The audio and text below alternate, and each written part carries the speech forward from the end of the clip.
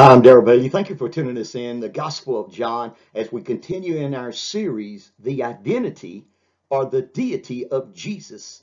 And as we had talked about the introduction last time, and then also our first part of God Comes to Man in verses 1 through 14, we pick back up in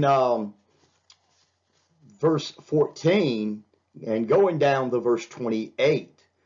Here, October the 18th, 2023, the 3rd of Chesvan, 5784 of the Hebrew calendar. Here, this is the genesis of the New Testament. And so, as we look, John begins his gospel by talking about the deity of Christ. He describes the ministry of John the Baptist, and then Jesus is baptized, and he calls his first disciples. Now, we may not get that far as we just get down to verse 28. But here, John wrote that we may believe that Jesus is the Christ. Now, last time we talked about how Christ is eternal, that he's pre-existent, that he was co-existent, and that he was self-existent. Amen. And so we talked about how Christ is the creator in verse 3, how that we realize that he said that the positive statement is he said all things, the panta, and he said the absolute statement were made by him, and without him was not anything that was made. Then we realize that Christ is the life in verses 4 and 5. He's the source of light, the answer to darkness that shines in the darkness and that conquers all darkness. And so we went on to verse 6 that John was a man sent from God.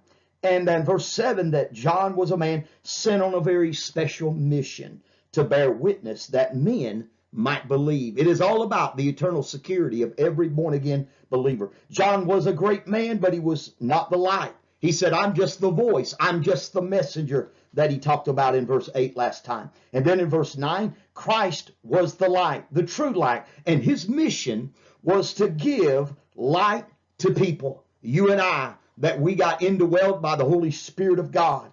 And so in verses 10 and 11, we talked about how Christ was tragically rejected by the world. He was in the world, but he was not he was in the world, but he was not rejected. In other words, he came to his own people, but they rejected him. And so Christ was wonderfully received by some in verses 12 and 13, where he says that he came unto his own received him not, but as many as received him, to them gave him the power to become sons of God, even to them that believe on his name. And then he said, which were born not of blood, nor of the will of flesh, nor of the will of man, but of God. And so how did they, how were they received? Wonderfully, by believing. And the result is they become the sons of God. And the source of becoming a child of God is there was a brand new birth. And so it was not of man, but it was of God. And so it brought us all the way to where we left off on the 14th verse, and we're going to pick back up on that 14th verse. But I'm glad that here, as I said a while ago, as I gave an outline of how the living word, the first witness of John the Apostle, that Christ is eternal, that he was pre-existent, co-existent, self-existent, and Christ is the creator. The positive statement that all things mean every detail of creation, not creation as a whole, but every single detail was the positive statement that Christ that was talking about in verse 3. And the absolute statement that the words were made mean that it came into being. All was the one who created all things one by one, Jesus, from the very beginning. Then Jesus was the light of the world, the special witness of John the Baptist in verses 6, 7, and 8. A man that was sent from God, amen. And I'm glad that he was only a man. A man, however, that was sent from God, that he was sent on a very special mission, amen. The man was named John, and his name, John the Apostle, means gracious. Amen. Gracious. And so he was a man sent from God, but also a man with a mission in verse 7, that the man came to bear witness of the light, and the purpose of a man's witness is clearly stated, that all men through Jesus might believe. Then we see the light, that Jesus is the light of men. The second witness of John the Apostle in verses 9 through 13. Christ was the light. In verse 9, the true light, that was Christ. And the mission of Christ was to give light to every one of us, men and women.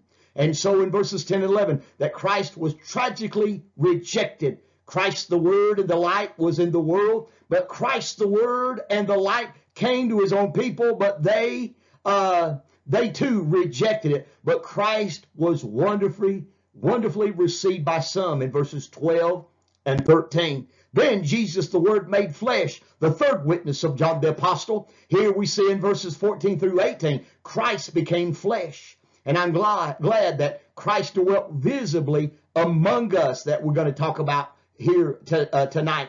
And then John the Baptist is the second proof that he bore witness of the superiority of Christ in verse 15.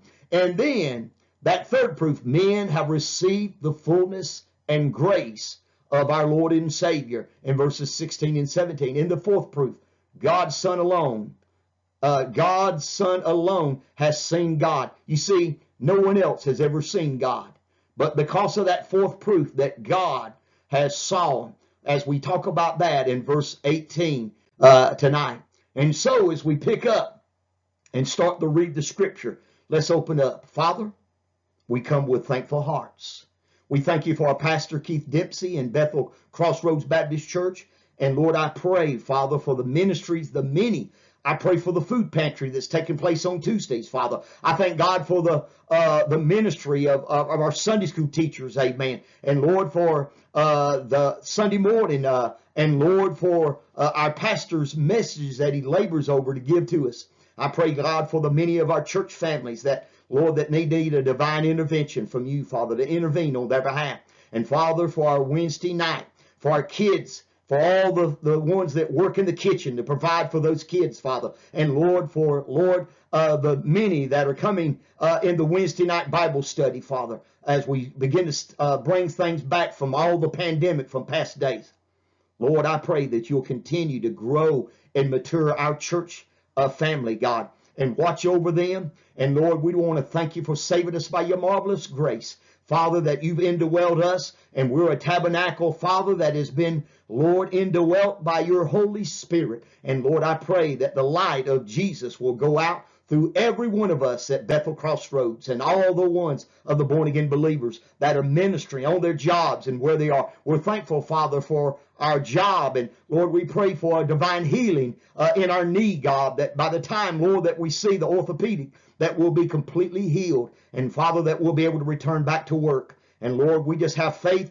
And Lord, we believe, Lord, in your mission and your purpose, the great commission that you have on all churches across the land. We pray for our leaders and our countries. And Lord, we know, God, that there's not a happy thing that's happening as we get closer and closer to a time where there'll be another election and other people that, Father, that voters will come out and make a difference and elect someone in, Lord, that loves you and that looks to you, Father. And Lord, that will not be punished through the bad choices of our lives and families. And I pray for all families across America, and a special blessing upon our church and church family, God, that you will send the anointing out upon every one of their lives and use them mightily in all that we do and say, that we will bring a blessing into people's lives. Now touch our Wednesday nights and those, Father, through this PowerPoint. May it open up an understanding to their hearts and make them even grow closer to you and more mature as they begin to be the lights of the world today. In Jesus' mighty name, amen. And so we see in John chapter 1, verse 14, here we're reminded that the Indians of Central America often resisted the Spanish occupation of those times, and sometimes with a temporary success. One group was really led by Agostino Aquinas, and he had declared war on the Spanish by dashing into the El Pilar Church in St. Vincent, El Salvador. There he snatched the crown from the statue of St. Joseph, and he put it on his own head as if to show power that he had overtaken from the church. Christ did just the opposite. He declared war on evil by taking off his crown and coming to earth as a man. And the more that you think about it, the more that staggering that it gets, because nothing in fiction is so fantastic as the truth of the incarnation of indwelt Christ in all of our lives as he came out of heaven in all of its splendor and majesty as an ordinary man that took on the flesh nature to be the sacrifice for all the sins of humanity. Great is the mystery of God's love for every one of us. And so the story was told of a Hindu who could not believe in Christianity because he could not contemplate a God who would so humble himself. And one day the Hindu came upon an anthill and he tried to get close enough to it to study it. But every time that he bent low, his shadow caused all of the ants to scurry away. And he recognized to himself that the only way in which he could ever come to know that the colony of ants would be is if he could somehow become an ant himself. And that was the moment at which his conversion began. It was then that the light came on in his heart and he understood what Christ did for him, praise God. I hope and pray that many of us understand what Christ did for us here in verse 14. And the Word was made flesh and dwelt among us. And we beheld his glory, the glory as of the only begotten of the Father, full of grace and truth. Here we begin to realize that what was taking place was Christ became flesh for every one of us. The first proof that Christ dwelt visibly among us. Here we see the reference to the incarnation of Christ because the Word was made flesh. And in the translation of made flesh, it means he became. Reference to the incarnation of Christ. And here we see he talks about dwelt. It's talking about as if to pitch a tent, to tabernacle, to dwell temporarily. And I'm glad that as we talked about last time of how that the old way of the tabernacle and how Moses and them came up and God gave them a plan to build it to where that was the first place where God came down and dwelt and worshiped among them. Here we're glad that this Christ dwelt visibly among us, that he came and he gave us something that no one else has ever gave us. He gave us a Savior that could take all of the sins of the world on him, and that he stood in our place and did what none of us could do, because none of us could be a Savior because all of us have a sin nature about us. But I'm glad that one of a kind, that uniqueness of he was the only begotten of the Father, full of grace and truth. Amen. He was that one of a kind that was unique. And so he was the one that came on our behalf to take our place. And that incarnation of Christ, hallelujah, that here we see he completely filled and saturated the fullness of that grace and truth that he give every one of us what we have today, praise God.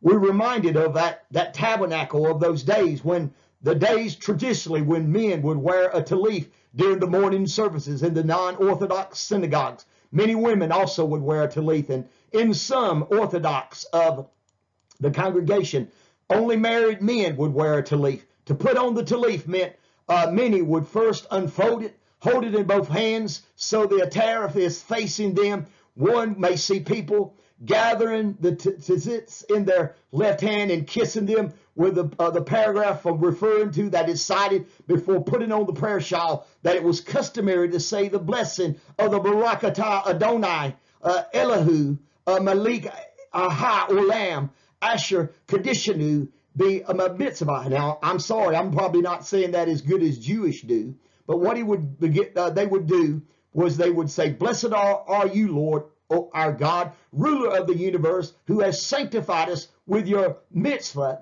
and commanded us to wrap ourselves in the tzitz, as reciting the blessing of the person that will throw the tallit over his shoulders like a cape, and then position it on their shoulders after its position, that they would then go and begin to place it on themselves and recite the customary prayer shawl. And as they did this, as they positioned it on their shoulders, they would bring their hands together in front of their face, briefly cover their head with the tallit for a moment of private meditation, and then the tallit was adjusted onto their shoulders. Now, there were two types of tallit, or talats. One that would descend from the tradition of some would believe Jesus wore the kind of tallit of a large rectangular cloth with a hole in the middle, worn over the head and under the outer arms, and they would wear it during their waking hours, never taking it off. Many Orthodox Jews would wear this type of tallit to this day. And then there was the tallit of Gadah. This was more of a prayer shawl that was draped around the shoulders, and it was a type around the shoulders of times of prayer in the service at the synagogue, that they would have a tradition of their time of life cycles of the birth, that 8 days after their birth, the male child would be circumcised, and they would call the bris or the brit of the malah, and a part of the circumcision rite of the father would wrap his baby son in the tallit for a few moments, and then they would have prayers for the baby. And doing this, the father symbolically wrapped the baby in the word of God and the protecting covering of Hashem, of Adonai. And the father would announce the name of his son and hold him on the lap throughout the ceremony as a sign that he would guide and protect and love his son. That sign that the name of God, not the father's name, that will live throughout the generations of the ceremony for the baby girls 80 days after birth, that they will be dedicated to God. And so the bar or bar mitzvah of the tallit that's presented to the young girl or boy as they reach the age of 12, that the age of manhood or womanhood, the new adult would then read publicly from the word of God, wearing his or her new tallit, and the new adult that was taking on the responsibility of following the word of God. Today in the Baptist Church, we do a ceremony that we dedicate a dedication of our babies in a similar fashion to ours as the Jews would do for theirs. As we look at the young sons and daughters that would be coming of age, that would abide by the commandments of the late age of accountability, that the child would recognize as a new adult, that they would be responsible for his or her words and actions in the community. And then there would also be a tallit in marriage that would be used in the time of marriage, that would place on and create a canopy over the couple. When I was in Jerusalem, I began to watch as I was way up. I looked down from my hotel room and began to see a Jewish ceremony taking place under the tallit.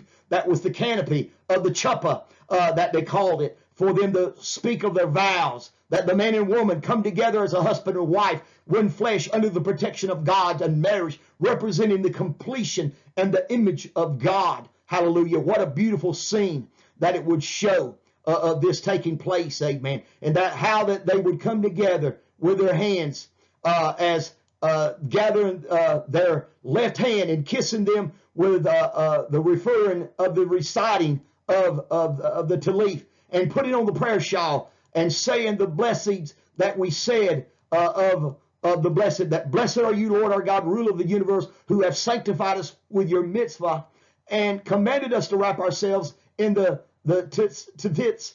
After reciting the blessing, the person will throw the tallit over their shoulders like a cape and position it on their shoulders. And after it's positioned, then they would bring their hands together in front of their faces and briefly cover their head with the tallit for a moment of private meditation. And then the tallit would be adjusted on their shoulders. Amen. And so here, as it talks about this Jewish tallit, this would be a time that during the time when there was no tabernacle, that the Jews would cover themselves in their prayer shawls, and that would be their tabernacle. I'm glad that every born-again Christian, we're equipped with the tabernacle of the Holy Spirit that indwells every one of us today, praise God. And I'm glad that when the Holy Spirit indwelled us at the moment of salvation, that we are in the presence of the Holy Spirit, and that we are reciting our lives as the shining light of the flesh that came and dwelt among us. And I'm glad that in John 15,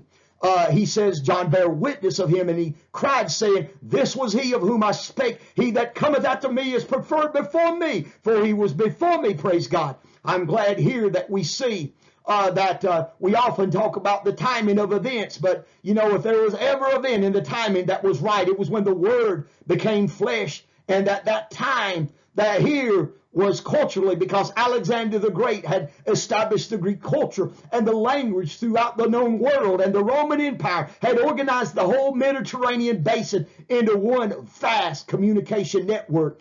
And how the Romans, that at the right time politically, began to build roads that would go everywhere, all over the country, and how that it began to spread and take the peace across the world into the Roman areas and provided an economic and political stability, and it enabled the apostles to travel freely throughout the empire to do the missionary work that Paul, as we're in a series on Paul talking about of the magnificent system of roads that were built by the Romans in Christianity to thrive, praise God. And so the timing was right that John bear witness of him, that John began to talk about that there were no parables found in the book of John of the apostle. 7 miracles, 5 of which are found in none other of the Gospels of the synoptics of Matthew, Mark, and Luke. Amen. The longest prayer in the New Testament of John chapter 17, the shortest verse in the Bible that Jesus wept in John chapter 11, verse 25, and how the repetitions of Jesus and Christ are found throughout numerous times that he talks about the belief of eternal and the purpose of it, praise God. The second proof that John the Baptist bore the witness of the superiority of Christ, hallelujah, and how that we look and we imagine how that as the Word of God begins to tell us of the proofs of the Bible, amen, that how he tells us that John bear witness of us and begin to share with us some of the greatest blessings that we'll ever experience in all of our lives, amen. And so to be able to experience this, amen, to know the proof of what Jesus was doing on our behalf for every one of us, amen. We're so gifted today to have this message, amen, that John bear witness of us, amen.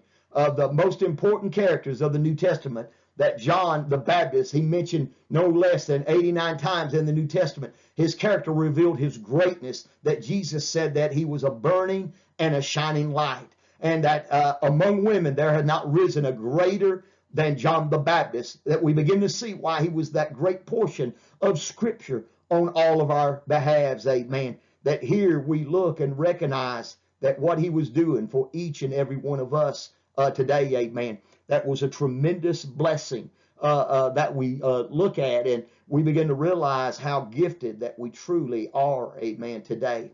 And so as we look at this, we're given a great blessing because in John chapter 1 verse 16, and of his fullness have all we received, and grace for grace, as he tells us again in the scriptures of how truly gifted that we are, that the Lord has blessed us tremendously as we look and realize that of all the things, he says, of his fullness, amen. And so he's talking about the Greek term pleorama, that he's talking about, and it describes a ship that had been fully set out with everything equipped with sailors and rowers and everything that was needed for us to be able to totally all that God is, that we could go out with a reference of a totally filled up with a cargo, amen. And so in the Lord Jesus Christ, we're dwelt the totality of his wisdom, his power, and his love, praise God. And so of that, I'm glad that we received life. We received peace, amen, because I thank God we received the joy and we received his word. A man can go to Jesus Christ with any need and find that need supplied, amen. It's this thought that continues on because he says grace for grace. And this is the phrase that can be translated two ways. Grace for grace equals God gives us new grace to supply old grace, because James said in James 4:6, he said, but he giveth more grace. Wherefore he saith, God resisteth the proud, but giveth grace unto the humble. And I'm glad that we'll see the humbleness in John the Baptist, amen, out of this. But another way that we can look at this, grace upon grace, is as the waves of the sea roll into shore, God's grace comes to the believer, being heaped one upon another, amen. Because we see what Paul said. He says in 1 Timothy chapter 1, verse 14, and the grace of our Lord was exceedingly abundant with faith and love which is in Christ Jesus. We need to have God's grace for every situation that we face in our lives today. Hallelujah. We need His grace for times of prosperity and adversity. We need, in the days of our youth, when the shadows of age that begins to lengthen, that we need His grace. We need grace when we're persecuted, when we're accepted by others. Amen. We need the grace of God when we're on the top of the mountain and when we're in the valley of despair. Amen. Of depression and discouragement. In order to bear the burdens and the burdens of others. Amen. We need grace from the Lord. We need God's grace when life is stable and when it's confusing. God's grace never fails to meet any situation, for He gives new, satisfying grace, continuing and without any interrupting. Praise God. And so I'm glad that here we see that proof that men have received the fullness and the grace of Christ. Hallelujah. The ship that's been fully equipped with the sailors, the rollers that have totally filled with the cargo. Hallelujah. Grace for grace, that God gives new grace to supply the old grace. Grace upon grace as the waves of the sea roll into shore, and God's grace comes to the believer being heaped one upon another. Hallelujah. And then we see in verse 17, for the law was given to Moses, but grace and truth came by Jesus Christ. Thank God, every one of us, as we look and we're reminded of how good that the Lord is to every one of us. Amen. That here, as He's given us the greatest blessing that we could ever have. Amen. As we see here again, that men have received the fullness and the grace of God. Amen. Because of that fullness and of the grace of grace that He has blessed every one of us with. No man has seen God at any time. The only begotten Son, which is in the bosom of the Father, He hath declared Him. And so I'm glad we see that fourth proof. God's Son alone has been seen. Every one of us, we see the mystery of God that is unveiled. No man has seen God at any time. Moses saw the backside of God's glory and radiance in the book of Exodus chapter 33 verse 32. No man has seen God. Amen. God solved the problem. Hallelujah. And of this mystery by revealing Himself to us, by sending us His only begotten Son. Hallelujah. I'm glad no man has seen God at any time. But I'm glad that here we see that the word Son in the phrase, the only begotten Son, is used for the very first time in God's gospel as the title for Jesus. Amen. I'm so thankful for His many blessings. But we see and look here that in bestowing that upon us, amen, that we're given the greatest blessing that we can ever be given. Because as doing this, we see that God wants to give us something that no one else has ever given us. He gives us His presence alone.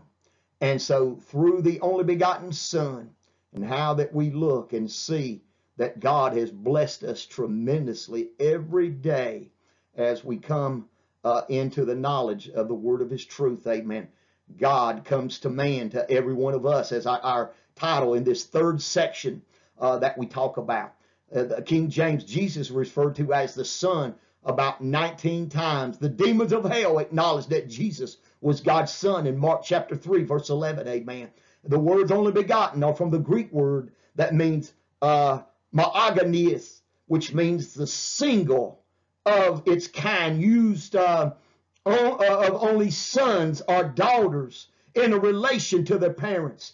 There's nothing like how unique and especially beloved that our children and our sons and daughters are to mothers and fathers as they look. And there's no one else like the Lord Jesus Christ. Christ is the bosom of the Father, that He expresses the deepest intimacy in human life today. Praise God. The intimacy with God, for He is His Son, and Christ declared the message of His Father. Hallelujah. And so I'm glad that each and every one of us, as we look and realize how truly blessed that we are of this proof, amen, that He alone has seen God. No man has seen God at any time. However, Jesus Christ claimed that He was the only begotten Son of the Father in John 3:16, that He had come from the very bosom of the Father in John chapter 1, verse 18, from the deepest part, from the most intimate place, from the most honorable fellowship, hallelujah, that He had come to reveal and proclaim the Father, hallelujah. And I'm glad that that's the proof of the incarnation, that He's the only begotten Son, which in the bosom of the Father Himself, praise His mighty name, that we look and realize. And so we see of that single of its kind, used of only sons and daughters, views in its relationship to their parents the unique specialty of its involvement of the begotten Son. Hallelujah. And so we see that John was questioned by the religionists who were suspicious of him in verse 19, that he was a man who knew who he was. Thank you, God. I'm glad that John knew who he was. I'm glad I know who I am in Jesus Christ. I'm a born again. I'm one of his. Hallelujah. Saved in the uttermost. Hallelujah. From the depths of hell. I'm glad he was a voice, only a forerunner for the Lord in verse 23. He was a baptizer. Hallelujah. Verses 24 and 20 through 26. And he was an unworthy servant in verse 27. And lastly, that we get down to verse 28, he was a man who brought honor to a place. Here we start out the testimony of John when the Jews sent priests and Levites from Jerusalem to ask who you are. He confessed and he said, well, I'm going to tell you, I'm not. I'm going to tell you what I'm not. He says, I'm not the Messiah. I'm not the Christ. He knew they were thinking that he must be the Messiah. Amen. But he was just John the Baptist. Amen. I'm glad. So I'll tell you who I'm not. I'm not Christ. Amen. With this humility and humbleness. Amen. And they said, well, what then are you? Elijah? He said, I'm not. Are you the prophet? He said, nope. No, I'm not. He said, hey, to him, who are you then, that we may give an answer to those who sent us? What do you say about yourself? He said, I'm the great son of Zacharias the priest. Oh, it doesn't say that he said that, but he could have said that. Amen. And so he said, let me tell you who I am. I've got the credentials. My dad's a priest in the temple. And by the way, I've been filled with the Holy Ghost since I was in my mother's womb. Let's see. Now, he didn't say any of those things. He was just humble. He said, no, I'm not. No, I'm not. I'm not the prophet. No, I'm not Elijah. No, I'm not the Messiah. He was humble. I mean, he had a whole lot of things that he could have said. He could have said, I was miraculous in the birth by my parents. Hallelujah. But he did none of those things. Praise God. Hallelujah. I'm glad John aroused their curiosity. He had their attention. He had their interest. Why? Because his actions, his words, and the response of the multitudes grabbed every one of them. What's this crazy man doing with all this baptizing? Normally, they would only baptize the Jews that would be in the water. But he's baptizing Gentiles and Jews, praise God. John the Baptist was a relative. He was a cousin of Jesus. His parents was Elizabeth and Zechariah. And boy, he was born 6 months as the forerunner of Jesus. Hallelujah. And when Mary came over to see Elizabeth, hallelujah, what a leap from the Holy Spirit in the womb that took place because of her coming around. And the Gospel of Luke, John's birth was foretold to Zechariah, a temple priest, because he did not believe the angel. And Zechariah was struck mute until after John was born in Luke chapter 1, verse 7. John was born in Judea. And so we see, well, I'm sorry, I skipped through that. But it was talking about how that he was a Nazarene, and that a Nazarene was consecrated, and that a Nazarene could not take any strong drink or be around anything dead. He was consecrated to the Lord. He was a Nazarene like Samson was. Hallelujah. He was a Nazarene. Amen. And because of that, he had to keep himself whole and holy away from all of the other things. Amen. And so I'm glad that he carried on like some of the others. Amen. Before him, like Elijah. Amen. And so in this record of verse 19, this is the record of John when the Jews sent priests and Levites from Jerusalem to ask him, who art thou? John was questioned by the religionists who were suspicious of him. And he confessed, and he died not, but confessed, I am not the Christ. Amen. I'm glad the Messiah was brought to be several things. Nationally, he was to be the leader from all of David's line, who would free the Jewish state and establish it as an independent nation, leading it to be the greatest nation that the world had ever known, praise God. Militarily, he was to be a great military leader who would lead Jewish armies victoriously over all the world, amen. Religiously, he was to be a supernatural figure straight from God who would bring righteousness over all the earth, hallelujah. And then personally, he was to be the one who would bring peace to the whole world. Jesus Christ accepted the title of Messiah on 3 different occasions, amen. In Matthew chapter 16, verse 17, Mark chapter 14, verse 61, John chapter 4, verse 26, amen. And the name Jesus shows him to be man. The name Christ shows him to be God's anointed, God's very own son. Christ is Jesus's official title, and it identifies him officially as prophet. In Deuteronomy chapter 18, verse 15, down to verse 19, he identifies him not only as prophet out of the book of Deuteronomy, but as priest out of Psalms 110, verse 4, and as king as 2 Samuel chapter 7, verses 12. And so I'm glad that when we look at all of the credentials of everything that we see all of the titles of what Christ was for every one of us. Of 2 Samuel chapter 7, verses 12 through 13, that he gave him the title of king. And so I'm glad that he was a man who knew who he was, amen. In John chapter 1, verse 20, and he confessed and he denied not, but confessed that I am not the Christ, amen.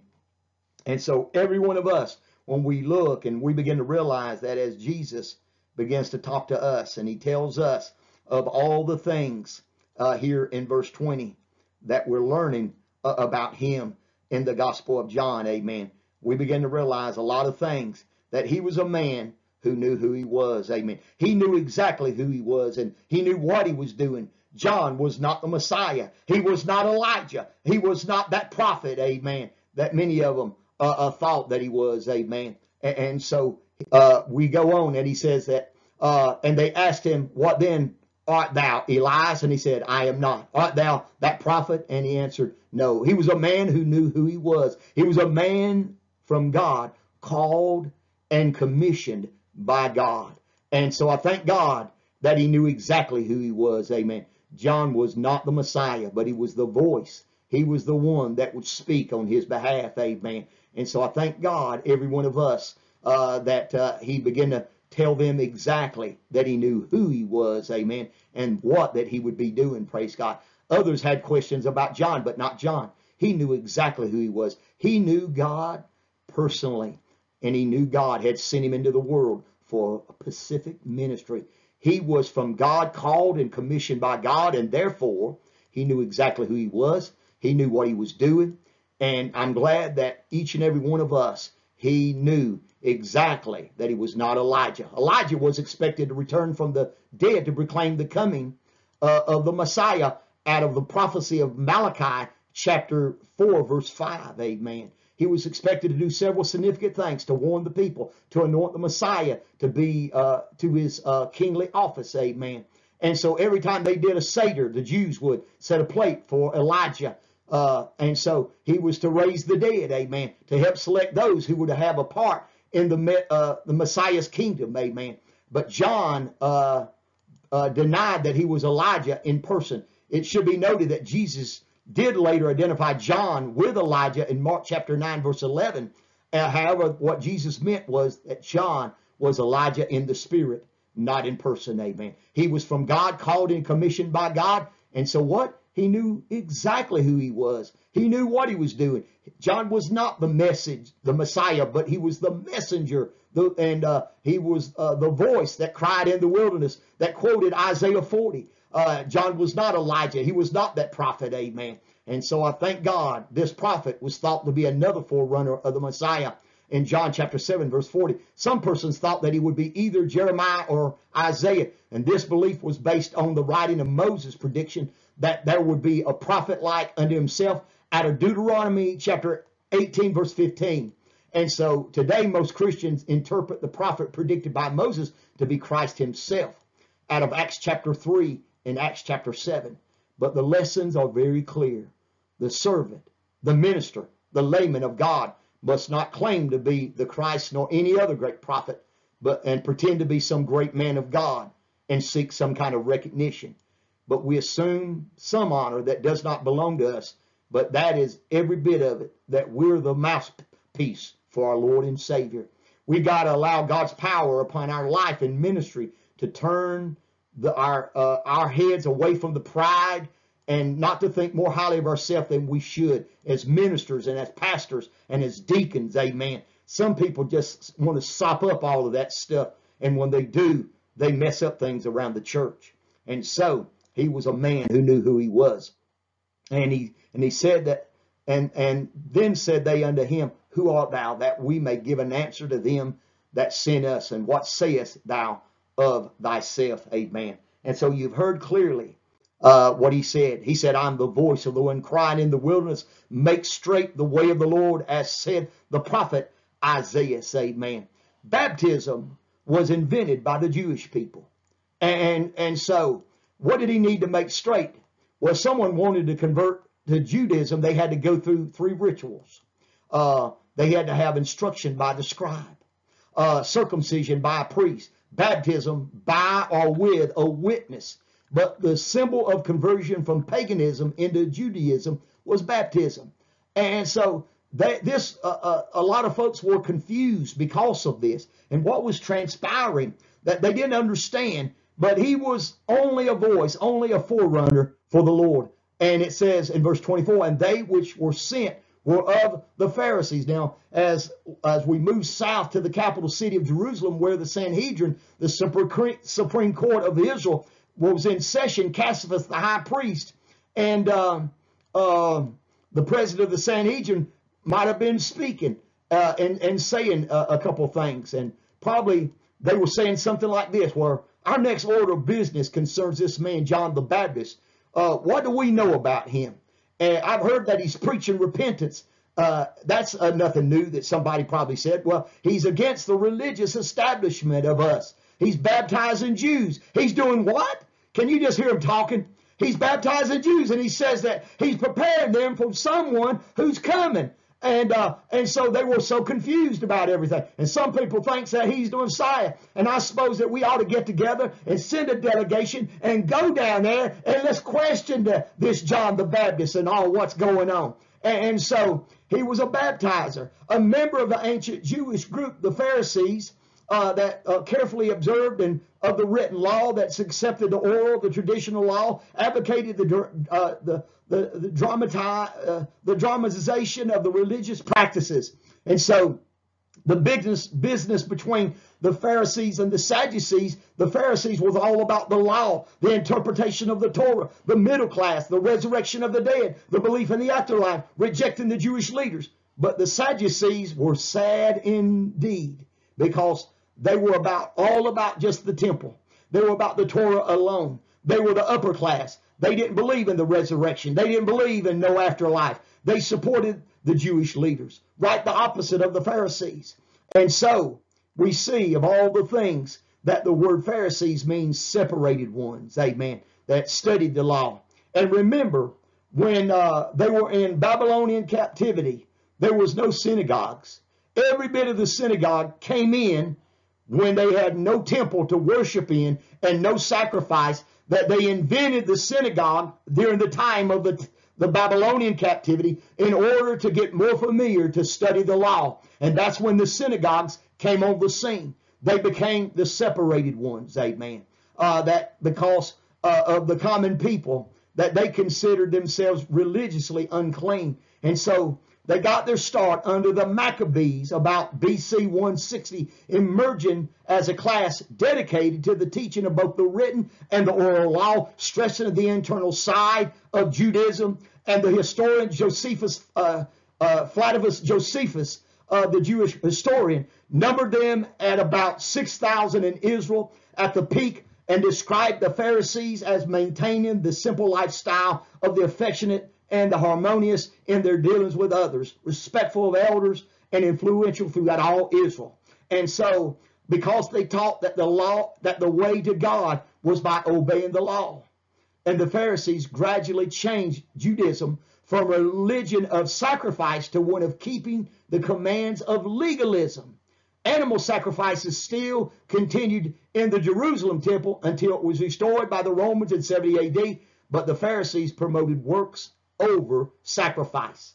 And so we saw the problem, that later on they added more of the 613 commandments of the written tradition of the Tanakh, of the Torah teaching of the 600 Mitzvah commandments, that begin to take from all of the Old Testament scriptures, that they would reiterate some of the many things that they did. Now there's another set of these that are more, that goes more into of the traditional of a newer Testament style of trying to be more correct in this as well.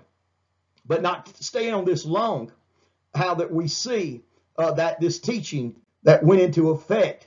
We begin to realize in verse 25, and they asked him and said unto him, why baptize thou then? Remember what we said about baptism earlier. If thou be not that Christ, nor Elijah, nor that prophet. And so they needed to be made straight. Because what did he say of Isaiah 40? Prepare, make straight the way of the Lord. What kind of preparation needed to be done? The people needed their concept of the Messiah straightened out. Their concept had deteriorated through the years. And so first, few had ever seen the seed promised to Abraham and Adam as referring to the Messiah. And so when we look and realize that they interpreted the seed as the nation Israel, as all circumcised Jews, we be Abraham's seed. And they were later to tell Christ. But they saw Christ as being the seed of Abraham only in the sense that an ordinary Jew was. He was just an ordinary man born through Abraham's line. Few ever saw the Messiah as the seed in whom all the promises made to Abraham were to be fulfilled. Secondly, the Jews saw the Messiah primarily as the son of David. David had liberated and led their nation to its highest peak, and so they saw the Messiah as following in David's footsteps. But also, we note that at first the Jews saw the Messiah as a liberator, one who was going to deliver them from all of their enemies and restore their nation to its greatest glory. But keep in mind how awful the Jews had been treated and persecuted throughout history, as even the Hitlers and all of the concentration camps of the extermination of the Jews. However, as centuries rolled on and as they suffered brutal violence after violence, their concept of the Messiah deteriorated into anger. And the Messiah was one who would not only deliver Israel, but one who would exact vengeance over all of their enemies. And so the Jews saw themselves as the subjects of the Messiah's salvation, deliverance, and saw all other people, Gentiles, as the subjects of the Messiah's judgment. And so the Jews were the ones acceptable to God. All others were unacceptable.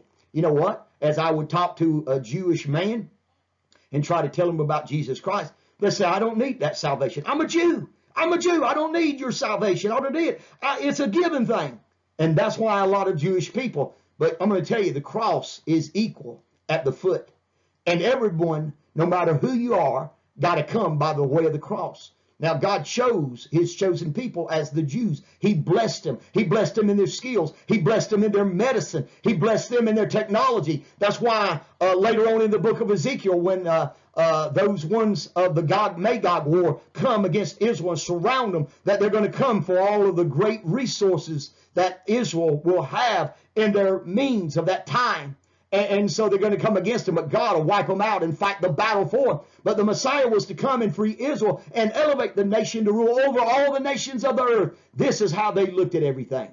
And so this, of course, led to two tragic faults. First, the Jews became blind to their own sinful condition and their personal need for salvation. And then secondly, the Jews saw salvation as a matter of national heritage and a personal rights, being circumcised, and a ritual religious observances that it took place. They believed that they were safe because they had been circumcised and that their forefathers were godly people. And their forerunner, John the Baptist, had to begin cracking through the crust of these errors and make way the straight of the Lord. Salvation was not a national thing, not an institutional thing, not even a religious thing. It was not a matter of heritage. It was not a matter of rights. Hallelujah. It was a personal matter. It was a spiritual matter of the heart and life. And a man had to personally want forgiveness of his sins and then repent and be baptized if he wished to be saved. This was be the message of the Messiah. Therefore, because of the hardness of people and the understanding and the personal need for salvation, God had to send a forerunner to begin breaking through the crust of the self-righteousness that had been established by these Levites and these Pharisees, make straight the way of the Lord, which had become cemented in the mind of man at that time. and just how deeply rooted the false concept of the Messiah was and can be seen in the enormous struggle that the disciples had with it, praise God. And so the people needed their religion straightened out. They had allowed their religion to become formal, institutionalized, that it was just a form of godliness, which denied the power thereof of 2 Timothy chapter 3. And so many were going through the motions of religions, its services, its right, and yet they were living as they wished. God and personal righteousness were of little concern. How sad. But the Messiah was to bring a new message, a message of God's love, a love so strong that it would proclaim the truth that man is sinful and perishing, of John 3:16. That man must repent, of Mark chapter 2 verse 17. Hallelujah. That man must prepare, for the kingdom of God is at hand, in Matthew chapter 4 verse 17. Hallelujah. The message was so radical that some preparation of the people was needed before the Messiah appeared on the scene. And therefore God sent the forerunner of John the Baptist, the voice crying in the wilderness. The world needed to know about the Messiah as the Son of God, the Messiah that was so different, so pure, so holy, so truthful that men would not tolerate his presence too long. His proclamation of the truth of salvation would be very short. Men would destroy him, and therefore men needed to be stirred to a high pitch of excitement when the Messiah arrived. He got their attention. Hallelujah. Men needed to be have the glorious news that the Messiah had finally come. People would need to sit up and take a notice, and they may not respond. They might not even react violently, but they needed to be aware of the Messiah's historical coming that claims to be the Son of God. The military, the religious, the forerunner was to arouse and stir the people to expect the Messiah immediately. Hallelujah. And so many need their concept of the Messiah straightened out even today. Some have never seen the promised seed, that is Christ. Some still think of themselves as being special to God. They're blind to the sin and need for a personal salvation. Many need their religion straightened out. Many need to hear about the Messiah. They've never heard that, and that he's come. And it's sad that many of them are missing that. That's why the tribulation is just for the Jewish people themselves. It's the last hope and ray of hope of sunshine to bring them back of a way of escape, that a small remnant that Paul talked about that'll survive during the tribulation time, when everything breaks loose and all people are looking for the exit sign to come on when they're in the theater somewheres of life, and they say, I got to get out of this place, but they're in it for the long haul. Boy, I'm glad. John answered them, saying, I baptize with water, but there standeth one among you whom ye know not. I baptize as Jews did. I'm glad that every one of us, it is of that water, hallelujah, that he does that. And so each and every one of us, when we look and we begin to realize how truly blessed that we are today to see the great blessings that God has in store for us, that people needed their concept of the Messiah straightened out, amen. That few had ever seen the promised seed of Abraham whatsoever, amen. And so I thank God, each and every one of us, John was asked about what this meant and what it was all about, amen. What the Pharisees were doing, amen. And so he was a baptizer, hallelujah. And so when we look at this and we're reminded of what it was talking about, the same confession of unworthiness must be made by every servant of God today, that John began to proclaim that Jesus was preferred before him. John proclaimed that he was not worthy even to unloosen the shoes of him. He it is who's coming after me is preferred before me, whose shoe latchet I'm not worthy to unloose, amen. I'm just the voice of the one crying in the wilderness, make straight the ways of the Lord. I'm the road worker. That's what John was saying. I'm just the road crew, hallelujah. He's the way, he's the path, he's the road. I'm just the person that's working on the road, amen. I'm the one pointing, I'm the one getting the road straight, but he's the road, he's the message. I'm just the voice that's walking on that road. Follow him, serve him, hallelujah. Jesus is the message. Keep Jesus the center of your life. Learn his word. Learn his word and get it in you. Take it in you. Learn to love it. It's the word that's personally Jesus that he's provided for every one of us. Hallelujah. And so I thank God as we look and realize that he's provided a way of escape for all of us, that he's proclaimed the greatest gospel. He was an unworthy servant that he said, hallelujah. And so we see here in Jordan, the place of the crossing, here that we look and realize that that the Jordan River runs for 60 miles and it winds its way quietly southward from the Sea of Galilee to the Dead Sea. At times, there are narrow rapids, but for the most part, its progress is quiet and it's peaceful. As we got baptized with John and Matthew Hagee back in 2008, one of the greatest times that the Bible came alive when we went over there. We'd already been baptized. We were saved, but who wanted to pass up an opportunity to be baptized in the Jordan River? Woo, what a cold water that we went down in. Hallelujah, when we come up, brother, a hold of Matthew and John Hagee, hallelujah. Man, I'm going to tell you, we is on shouting grounds. Praise the mighty name of Jesus. And I'm glad that when we look and that we realize that here was the place of the crossing where the Israelites had crossed over the Jordan River into the promised land in Joshua chapter 1, the place where the nation was baptizing after wandering in the wilderness. Hallelujah. John was baptizing in this very spot, baptism that was invented by the Jewish people as we talked about earlier, amen. And so I thank God, if a Jew became ritualistic unclean, they had to self-baptize before entering the temple to worship in a mitzvah, a ritual bath or a bathing place for purification in accordance with the Jewish law. The Pharisees was puzzled because John was not calling pagans or Gentiles to convert to Judaism. He was calling Jewish people to repent and to turn to God fully, a baptism unto repentance. Hallelujah. Boy, I tell you, these things were done in Bethabara beyond Jordan where John was baptizing. Praise the name. The essence of the strict monastic sect of Judaism practiced baptism for purification only upon Gentiles. Baptism then was a very big deal to them. Baptism at the hands of men was not for Israel at all. An Israelite was never baptized because he belonged to God already and did not need any cleansing and thus did not need to be baptized. This, however, it was what John was doing that got the attention everywhere. It was the proselytes, the incomers from all the other faiths and Gentiles that needed to be baptized, amen, cleansing, but not Jews. John was making Jews do what Gentiles had to do because God's people needed cleansing in their hearts. And John was saying that the king is coming and you need cleansing as much as the Gentiles. And the Pharisees were challenging John's right to treat the Jews like Gentiles, they said. And so he was a man who brought honor to a place, the place of crossing where the Israelites crossed over the Jordan River in the Old Testament of the Promised Land, the place where the nation was baptized after wandering in the wilderness. John was baptizing in the very spot.